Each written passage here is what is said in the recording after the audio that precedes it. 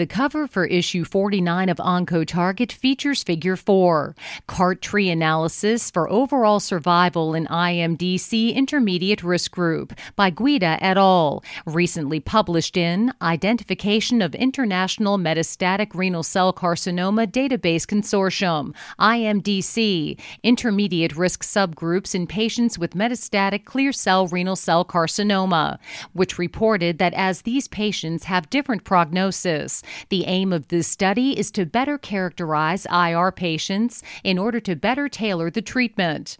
A multivariable Cox model with backward selection procedure and a classification and regression tree analysis were performed to identify which prognostic factors were associated to OS in IR patients. Median OS for patients with PLT greater than UNL was 18 months versus 29 months for patients with normal PLT count. The selection of PLT count was confirmed on bootstrap samples and was also selected for the first split of the CART tree analysis. Elevated PLT count seems to identify a subgroup of patients with poor outcome in the IMDC intermediate risk population with ccRCC.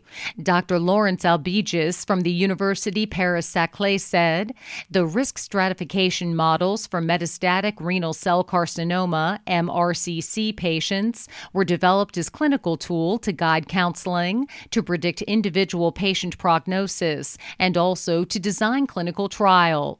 Patients lacking these negative factors have a good prognosis and may reach a longer survival. Patients presenting one or two factors have an intermediate risk of death with a median overall survival about 23 months. Patients with 3 or more factors have an expected poor risk outcome with median survival about 8 months. Only in the poor risk group the decision-making algorithm was different. These patients were not candidate for upfront cytoreductive nephrectomy and in selected cases could benefit of mTOR inhibitor temsirolimus in first-line setting.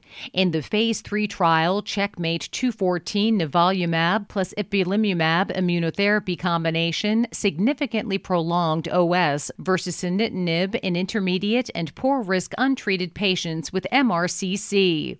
The Albigis research team concluded in their Oncotarget research paper that given the rapidly evolving field of systemic treatment with MRCC, one of the most important challenges in MRCC is how prognostic stratification will guide frontline treatment selection.